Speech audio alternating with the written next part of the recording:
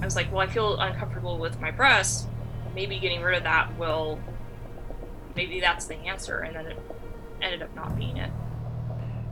It's absolutely not reversible. To imagine that sort of high responsibility being put on a child, I don't think is right. Hello and welcome to the Theory It podcast. Today I speak with Camille. She tells me about her parents' nasty divorce, her identification more with her father, who was the more of a stable parent than her mother, and her disconnection from her own body and generally her sex. This led her to identify as non-binary and eventually have what's called top surgery or double mastectomy. But after the surgery, she noticed this didn't actually solve her problems. In fact, it caused more health complications, and we get into all of that as well. Today, she is about a year into detransitioning, and here's her story. And if you haven't already, make sure you subscribe. Hit the like button, share this with your friends, because it's important that we get stories like this out there for people to see. So, Camille, I'm curious, where does this entire story start for you? Yeah, so I think it's important to kind of like go back quite a ways because it's it's it starts off with the divorce because my parents got divorced when I was very young, and it had a huge impact on me. And was struggling with childhood depression. I was one of those, usually girls don't get diagnosed with ADHD, but I did because I was very obviously ADHD. So, um, but yeah, I struggled with childhood depression. There was some gender stuff that was going on because my mom was rightfully struggling with the divorce, but she was also very spiteful. And so when it came to my dad was healthy. My dad was the more stable parent, so I gravitated more towards him and what he valued. And so I think, and yeah, it was just sort of things like it was just ugly. Like they were both fighting, and my dad would say things like my mom's manipulative, and so then it's like there's like this basis of like women are manipulative, and so there's this sort of gender at a negative perception of what it meant to be a woman. And then um, around the time I started, it was sixth grade. I was like, that's like the time around puberty and stuff. Around that time, my dad told me how men his age would talk sexually around about girls my age because he was scared about me, and he was also concerned I was going to be promiscuous. So I had no intention of being promiscuous. It was just he it's just like he has most likely generalized anxiety disorder, most likely ADHD. He's never been diagnosed, but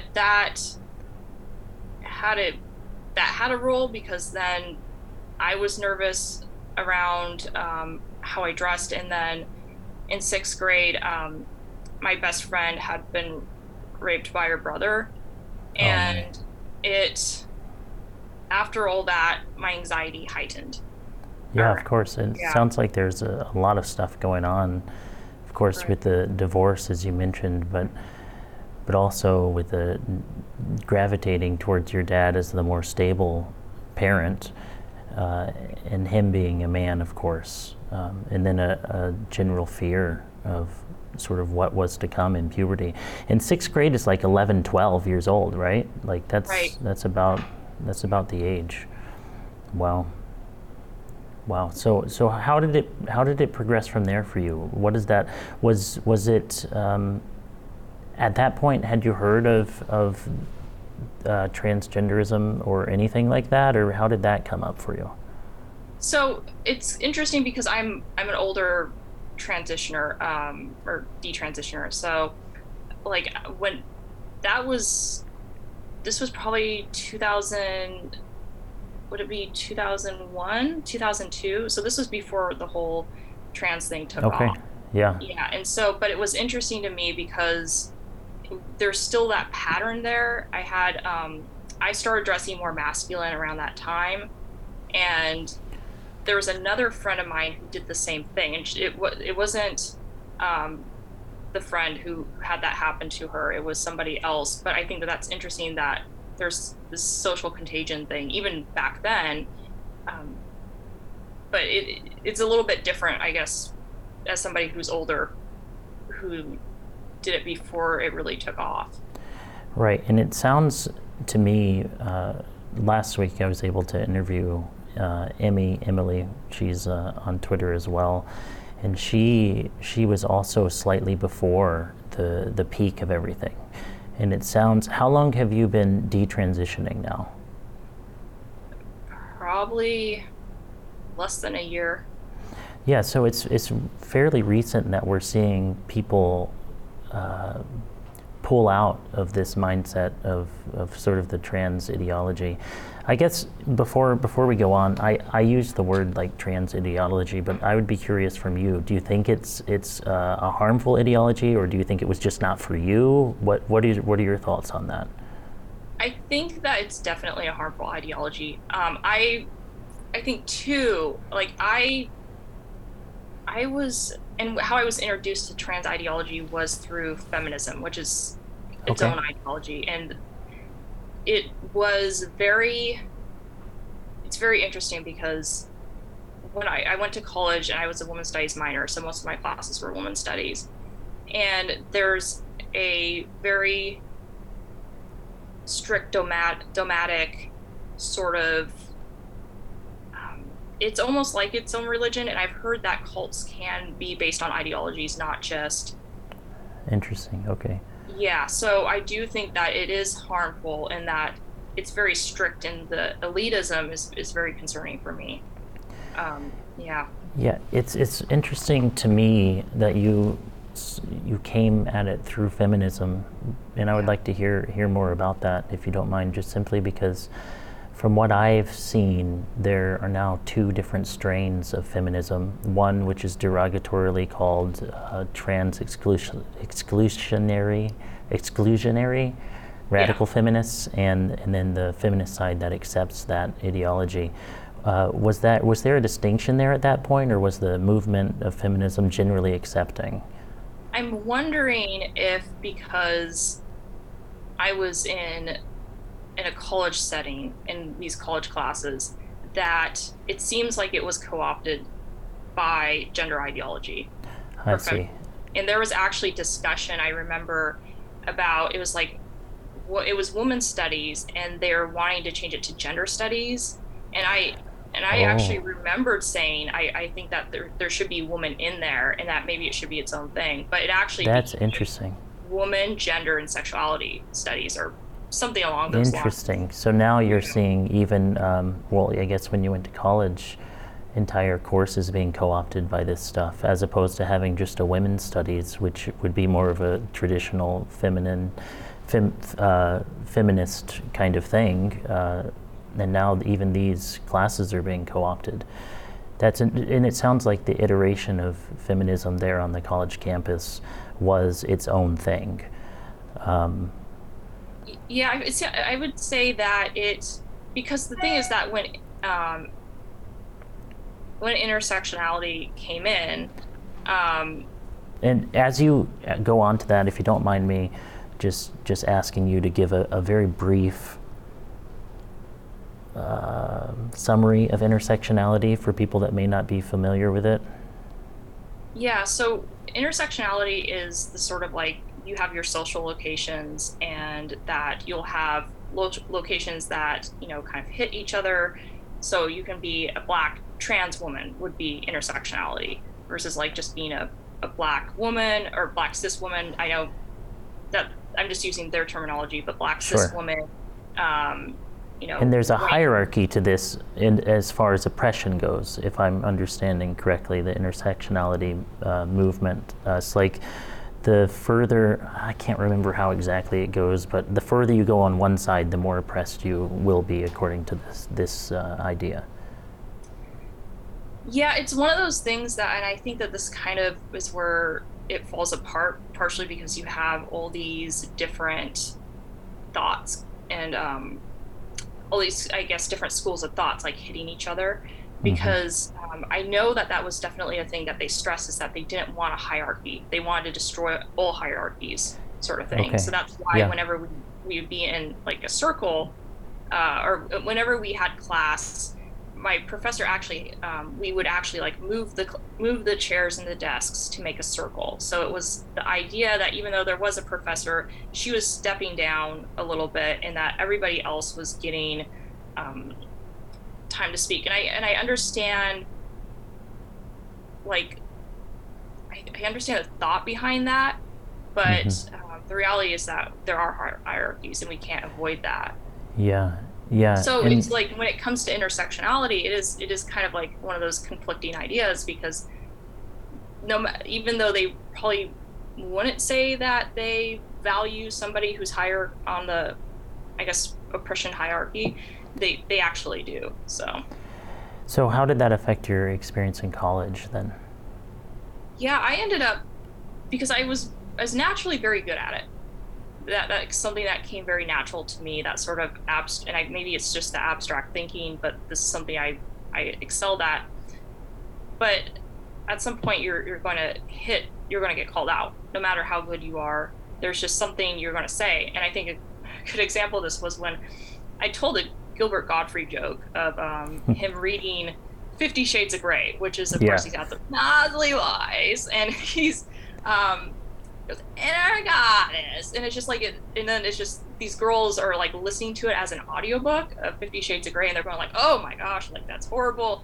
And then the last one's like, oh, that's hot. Like it's just like unexpected. And everybody in the group laughed except for this one person. And they said, he's an asshole, right? And so it's not even that the joke I told was problematic. It was that I was supposed to know that the person who told the joke was problematic. And so it's just, you can never escape it. And I ended up developing CPTSD, which is complex post-traumatic stress disorder, from these experiences in activist culture. Oh wow. So did you find that out before you started transitioning, or was this after the fact? Yeah, before. So it Oh, it was was very before. Okay. odd about transitioning, was that I had this history of trauma, and I wasn't able to actually connect with trans people, because actually a lot of my experiences around were, I thought I was non-binary at the time. A lot of my negative experiences were um, around people who are non-binary or trans, and so I actually didn't reach out, and it was difficult for me to do research, but I truly thought I was non-binary when I transitioned. Okay. So you said you identified as non-binary at that time, and of course behind all this you have the divorce, you have the things that happened in sixth grade and that sort of thing. But I'm curious, what was that process like, and then how did it transition into identifying as, I'm assuming here that you identified as a man at some point. No, I actually identified Okay. as non-binary throughout the whole time, and that's kind of interesting. From my understanding, people who believe they're non-binary, they tend not to want to do the hormones as well. Okay. It's not that there's always going to be exceptions, but that's Sure. Okay. yeah. So what did that mean to you? Because I think a lot of people, especially the older generation, they're not. If someone in their 20s or younger comes to them and says, "I'm non-binary," they don't know what to do with that. What did that mean for you at the time, and how do you reflect on that? At the time, it didn't. I didn't have any connection to being a woman, and so it was. I felt like I was in this weird can't speak, middle place of not really. And I think too is just there was some gender nonconformity there. So Sure. I liked working with computers and such. Hmm. I liked the movies that were going to be more traditionally masculine in many ways. Um, so there there was this aspect of not fitting in, really. And to be sincere with myself, it's sort of like if somebody was like, like if I were to watch romance movies, that wouldn't connect, that wouldn't be sincere. And Yeah. so that was part of it. Part of it was just the rejection, I think, was huge, but also that disconnection, because I I talked to somebody, and I don't think I ever met that diagnosis for like a dissociative disorder, but there was definitely a disconnection from my body. There was a lot of discomfort around my breasts. So there was actually things that made it sound like that surgery was the right fit for me. Okay, so are you saying that you did have one of the surgeries, the top surgery?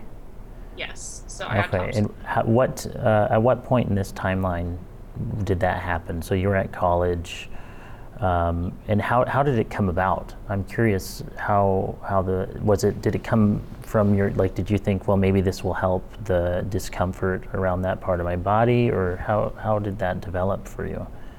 Yeah, I that was the goal, was that it was going to help me emotionally and that it was going to help with the discomfort. I think too, it's important for context. I had done about 20 years of traditional talk therapy, including Okay. EMDR, and I can't remember what the exact acronym is. It's the eye movement treatment Yeah, for, yeah, yeah, particularly for PTSD. yeah, And then I had done DBT, which is dialectical yeah, behavioral therapy. yeah. Um, and what else? I had done hypnotherapy, somatic experiencing. And I actually had done 2 rounds of TMS, which is transcranial magnetic stimulation. Okay, It's a cousin to ECT, but it's much safer. There's not sure. the risk of like anti-retrograde amnesia. So Yeah, I so that's a pretty, lot. If you don't mind, let's dig oh into that yeah, a little bit. How yeah. did that initially start? Because I'm guessing that started much earlier. Yes. So I had been doing therapy since I was probably 6, I imagine. Okay. Yeah, And because what was the initial catalyst for that, if you don't mind me asking? yeah, that was the divorce. So Okay, um, yeah, the divorce happened, and then they decided to have me see a therapist for that. And also, I imagine maybe the ADHD played a role in that, because I would not be, having that mental health issue would probably spur that for my parents. Um, but yeah, it started. It started. Yeah, I'd probably say 6, 7, around that time was when I started doing therapy. okay. And how you brought it up as an important kind of preamble to the top surgery. What is that? How does that connect for you? So pretty much I was at the end of my rope, because I had done everything conventional Yeah, medicine had to I offer. understand. Yeah. Yeah, I can't tolerate medications, so whenever they give me medication, I wouldn't respond well to it. Hmm. And the only medication I responded well to was methylphenidate CD, but it dried out my mouth so much I ended up getting gum disease. And so I Oh was man. like, okay, well, I guess I can't take ADHD medication. And then it didn't really help because I had generalized anxiety disorder. So um, yeah, I had this a lot of mental health issues. I had also major depressive disorder on top of that. Pretty much, yeah, I tried everything that was available through conventional medicine, or like through conventional therapy, maybe would be the best way to describe that. And was trying these things related at all to some of this discomfort in your body? I'm curious because I'm trying to see the connection um, between maybe trying some of these things and being at the end of your rope with, of course, the generalized anxiety and the major depression, but also with, I guess, let me ask a question Mhm. instead of babbling. When you had planned to do the top surgery, how did you conceive of that? Did you feel like that was going to solve something for you? Did you feel like that was more in line with your identity as non-binary? What was the thinking behind it? Yeah, and I did think it was going to solve things, because Okay. that was pretty much it. I thought, okay, this must be it, because I've done everything else. Yeah. Um, and I was having the surgery because I was like, well, I feel uncomfortable with my breast. Maybe getting rid of that will maybe that's the answer, and then it ended up not being it. Yeah. What was the, how old were you at this point? I was 30. Okay. Yeah. So this was post college, Hmm. right? This is post college. Are you working at this point? So I had been working, and then I had like a toxic work environment. So that Okay. added to everything. And I ended up Okay. going on to long-term disability. So I was actually, my long-term disability had ended by the time I got the surgery. Okay. And I just wasn't finding anything that was actually helping at that point. So, Yeah. So being that this was a decision that you made in your 30s, what would, I guess, because we're seeing this all over the place in different areas, and we're seeing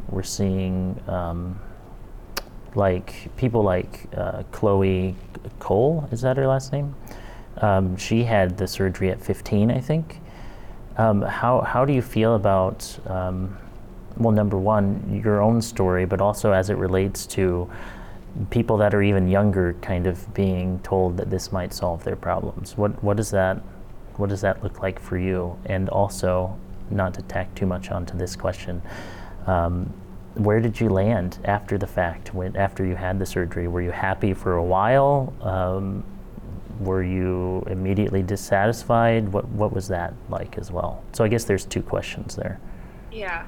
So, could you go back to the first question? Or, yeah. Yeah, so I'm just curious, as someone who had this surgery later in life and has come to detransition, what do you think about the current push to allow children access to this surgery? Yeah, as somebody who's older and who's done the surgery and regretted it, I definitely, I mean, children are just, I mean, I've changed so much since I was a kid. So Yeah, to imagine that sort of high responsibility being put on a child, I don't think is right. And then, yeah, I mean, other people have made the point that, you know, we don't let kids drink. We don't. There's a whole bunch of things that legally kids cannot do, and yet we're yeah, putting this huge surgery on them. And I think too, and that kind of, and this is like a whole other topic, but I found that I got better mentally through addressing my physical health. So there's obviously physical health issues, mm-hmm. and it deeply concerns me how that's being overlooked for these kids. Mm-hmm. And I mean, it was overlooked for me too. And so that's a huge part, is that they're overlooking health issues when they're allowing these kids to transition. So I want to get back to the other question, but I want to do a follow-up if you don't mind. Health issues. What did that look like? Was it more than just the generalized anxiety? You have physical things that like other things going on? Yeah, so I mean, it's very difficult because we found that I had high CRP levels after the surgery, and that I also had high whole blood histamine after the surgery. Like, it was like above the number it's supposed to be. And so these were things that were only caught after the surgery. So unfortunately, we can't go back and test my blood levels Oh, so before the there's no surgery. way of knowing what the cause and sort of thing is. Okay. Yeah, but that being said, as I've gotten better, those labs have improved mentally. As I've gotten better mentally, those labs have improved. So I think that there is perhaps a correlation between inflammation and health. But yeah, it was very, it's just sad because it was, well, I've done all this physical health stuff, and that was the issue. It wasn't the mental health, which is what everybody kept pushing me down that road of, well, you just need medications, or Yeah. you just need to see another therapist. And So even how after did? the surgery, No, go ahead. yeah, I was going to say there's just a bunch of complications I struggled with after the surgery. And that's another thing that makes me concerned about people just transitioning in general, is that I had, let's see here. I mean, I developed Raynaud's syndrome, so my capillaries shrank in like my toes and my fingers. And then I developed tinnitus. It was so bad I wasn't sleeping at night. Oh, Um, wow. there's like a few months, and it was scary that I just wasn't sleeping at all. And they put me on Ambien, and they ended up forgetting, like the doctors weren't talking to each other, and I was on Ambien for too long. Um, I dealt with a brief bout of vertigo. I've had, it looks like bone spurs or prominences on like my knuckles, and that happened after the surgery. It was just odd because all these health issues I was never experiencing happened right after that surgery. Right. And So in a sense, it feels causal. Of course, we can't necessarily infer cause because correlation doesn't always equal causation. But regardless, the stress that the surgery put on your body, either way, most likely helped facilitate the advent of these other difficulties. What is, if you don't mind, the Raynaud's syndrome? What is that? What are the symptoms of that, as far as how you're feeling? so it'll be like more painful to like go in the freezer and pick something out for me. I see. Okay. Yeah, it's like there's discoloration generally. Um, yeah, and I just remember waking up, and like I was like, something's wrong, and I flipped over the sheets and I looked at my feet, and I'm like, that's the issue. Like my feet felt cold, and then they started Yeah. discoloring. Yeah, it was difficult. So What's the, what was the, getting back to a previous question, what was your immediate sort of reaction to the surgery? Did it help alleviate anything for a time? And then maybe you could segue into how you decided to transition or detransition as well, because going through the surgery and then I don't, what I guess maybe say what the time frame between that was and detransition as well, if you don't mind. yeah, so pretty much I developed the health complications right after the surgery, and so my mindset was really fixate on that, because there were times where, like, I mean, I did a video, I didn't think I was going to make it through the night because of all Oh, wow. Yeah. the health issues I had. So it was, yeah, it was like I didn't even almost have time to process it, like how I felt about the surgery, just because I was like having like heat rashes and stuff. Like when I'd shower, I'd get like a rash Oh, and stuff. okay.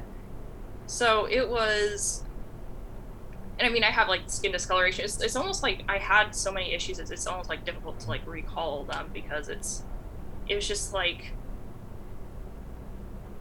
yeah, it just, my body just, like I've had a naturopath who thought that it was an upregulated nervous system. But I mean, it's difficult because what doctors did was that they thought that it was like, they started taking me seriously, and then when they thought I had psychosomatic fever, then they started dismissing me. So, and then they're like, okay, you just need to see a psychologist. And I knew it Yeah. was physical in nature. Yeah, And that's really difficult. yeah. I'm sorry you had to go through that. My wife actually has a couple chronic illnesses, and she was dismissed and not listened to for the longest time, and she wound up in the hospital to a point that we didn't think she was going to make it through the night, but you know, she did. But that's really hard. How did that affect? I guess you were dealing with other things. So after the surgery, so you, like you said, you didn't really have time to process what was going on. So what is the timeline then after the surgery, at which point you decided maybe this didn't help, and how, because it feels to me like there are two things going on. You're not just kind of regretting the surgery, but you're also stepping away from this non-binary identity. Yeah. So what did that process look like for you? And at what point was that? Was it a year after, a couple months after the surgery? I know that, and maybe I had an inkling about the year before, because I asked, I saw somebody for NAET, which is something like Nutripad allergy elimination technique, and it's one of the more controversial treatments I've done. because I've done a lot of alternative treatments. But I asked them to work with me on gender. And so it's like this acupuncture, muscle testing sort of combination um, that they did on me. And so I did that. Um, but it really wasn't until I started mentally getting better that I actually realized that, oh, I've been a woman this whole time Hmm. and that I've been on the wrong path. So yeah, it wasn't like one of those like it like because I know people too, they get the surgery and they're like, oh my God, what have I done? But for Yeah, me, it was that as I mentally got better, then I realized and became more connected with my body that this has been the wrong path all along. I see. So you're saying, and it seems like this happens in different domains, but that in order to even see clearly, you had to solve the the mental health issues and some of the other health things. And as you were successful in that, you were able to kind of realize, oh, this is my thinking wasn't correct in this manner. Yeah. So what does it's hard because you wonder. You mentioned initially that you did the gamut of psychotherapy stuff, from that to EMDR and all of that stuff. Um, how did you wind up getting better then? It was the acupuncture therapy? Yeah, it was, and I've never responded well to just acupuncture by itself. It's usually Mm-hmm. like acupuncture with other treatments, but it was things like body work, scar Okay. work, um, let's see here, earthing is another one. Okay, so it's Um, like a grounding in your body as opposed to, yeah, okay, that makes sense. yeah, and for earthing, it's more like, let's see here, like actually connecting to the physical earth, or there's like Mm-hmm. earthing pads, and I forgot it's like negative ions or something. Um, but yeah, I actually sleep on an earthing pad at night. Yeah. Um, let's see here. There was earthing, and then um, I feel like I'm missing one. So body work, earthing. Oh, diet was huge for me. I Mm. started eating meat again. Um, Okay, so you were vegetarian at one point? I was actually pescatarian, so I was eating Okay. fish. Yeah. Yeah, and then I saw like Michaela Peterson talking. I'm like, she does amazing on this carnivore Yeah. diet. I'm like, Yeah. maybe I'll try a carnivore, or Yeah. maybe I'll try eating meat again. So I started Yeah. eating meat again, which was good because I actually I had my ferritin levels were fine before the surgery, but after the Sure. surgery they were like really low. They were like 17 or something, and originally I was 90. So Right. yeah, so I was really low, and so I started eating meat again. I think that really helped, and I ate liver. I think it's disgusting, but I'll eat it because I was like, I just want to get better. And so then, yeah, it was the diet was a huge part of it, and now I've like kind of restricted it more, so I'm trying to cut out seed oils and such. But Okay. diet played a huge role.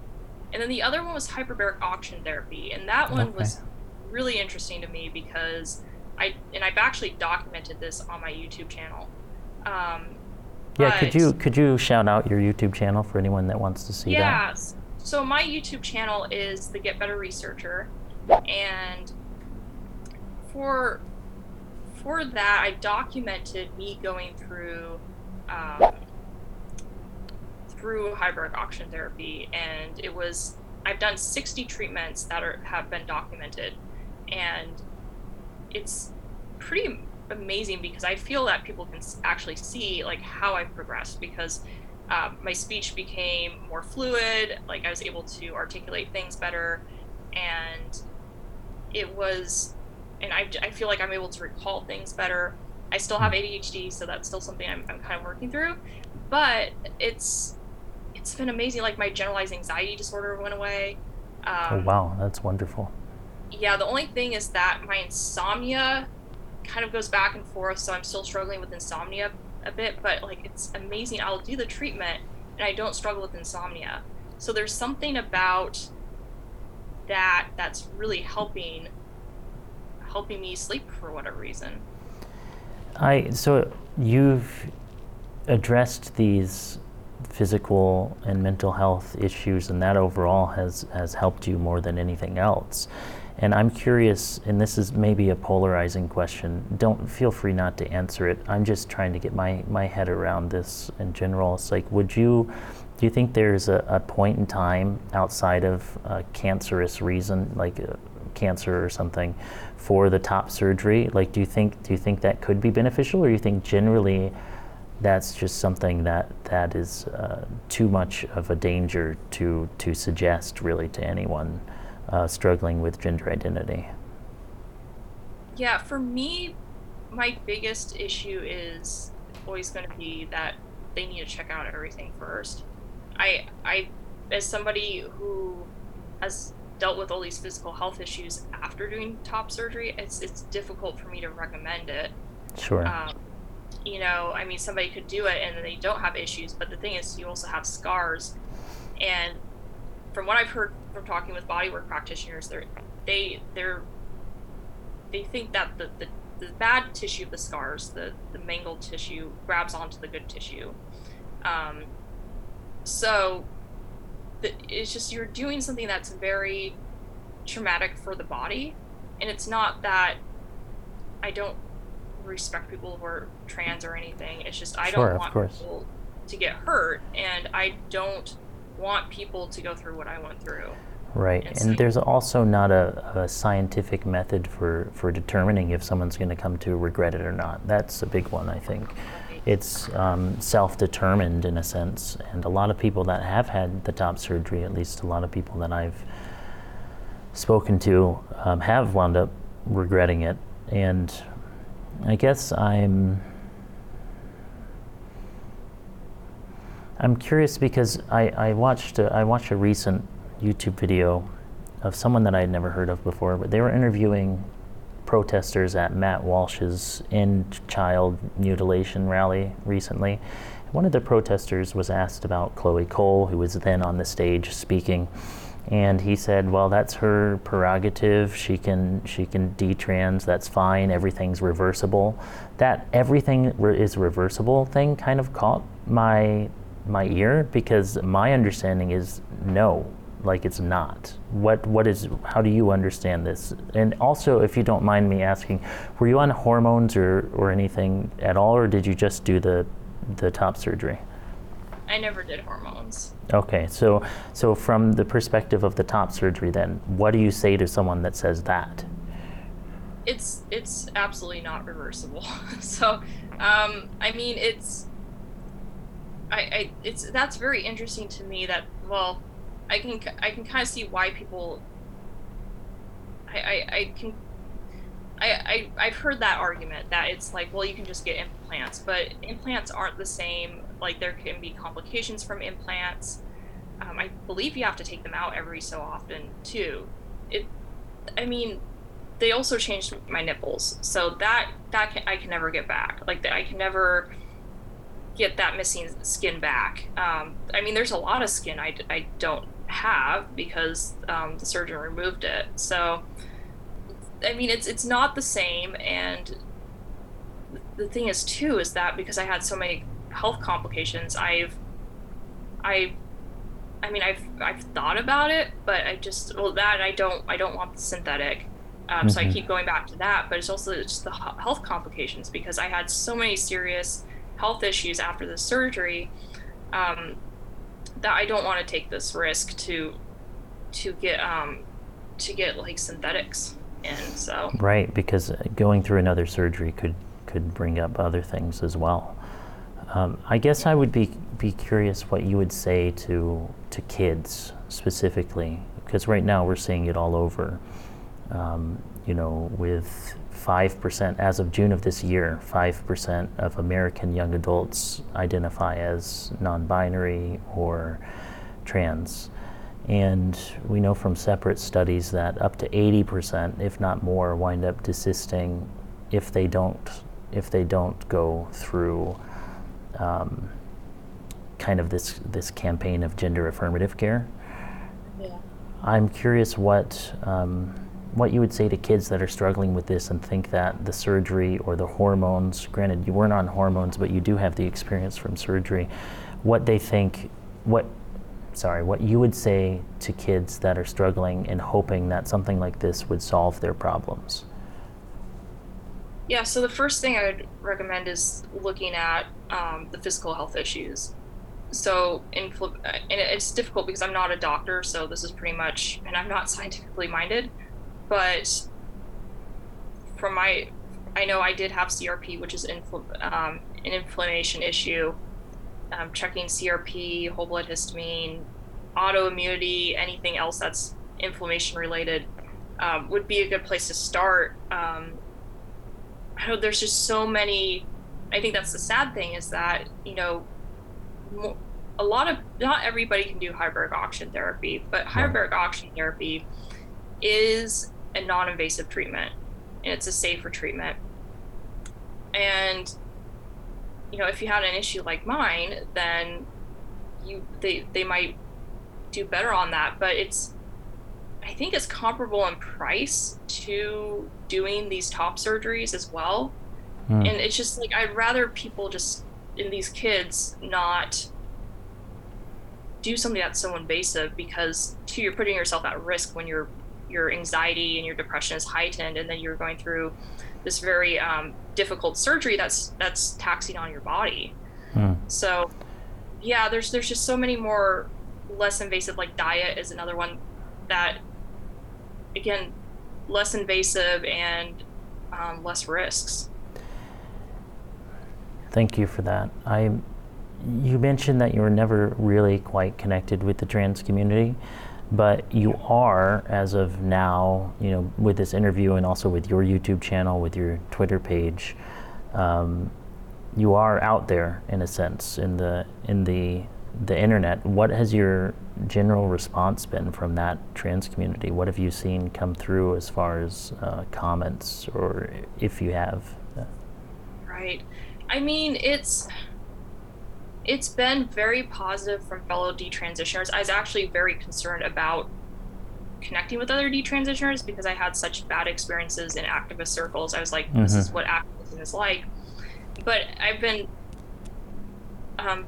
surprised, like in a good way, about how positive everybody's been and how respectful everybody's been, and how too there's been people from everywhere. I have conservative followers, I have liberal followers, I have left-wing followers. I don't think I have any far left, but which would make sense. But yeah, mostly overwhelmingly positive response.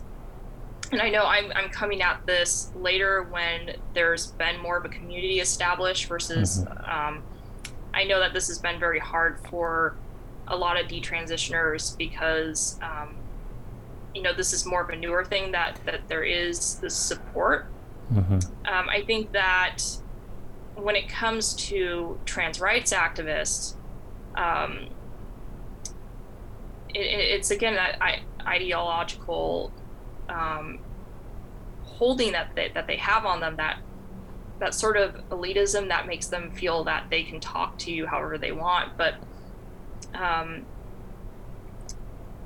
yeah, some of that's been negative, and some of it's just been negative, and then some of it's been like they're trying to actually emotionally hurt me. Thankfully, like that doesn't really bother me, but yeah, it's usually the negative response comes out of that, and they think that, and unfortunately it's sad because it's this sort of polarized thinking of, well, you can't say anything negative about trans healthcare. If you say anything negative, then and you should share your story in a way that shows anything negative, then you shouldn't do that, which isn't productive. It just creates like one sort of mindset rather than like, and really where I'm coming from is I just want things to get better because they messed up for me. So yeah. Well, thank you for taking time to speak today, and I want to point everyone to your Twitter and your YouTube. You'll find, like you said, these chronicles, updates on your health and that sort of thing.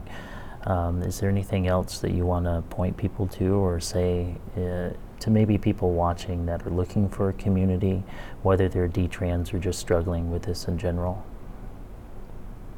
Yeah, if they're for community around detransitioner, there's like Chloe Cole, and a lot of detransitioners will have the little gecko by their Twitter handle, so they can identify them through that.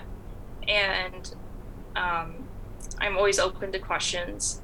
And yeah, I guess the only other thing I'd like to say is that I really hope that we can start looking at mental health through a different lens of and experiment with things that are less invasive for mental health issues. So, but yeah, definitely addressing more of the physical ailments instead of just fixating on mental Please illness. consider joining our YouTube channel as a member or going to patreon.com/Theria TV. It's with members like you that we can sustain our efforts here in creating.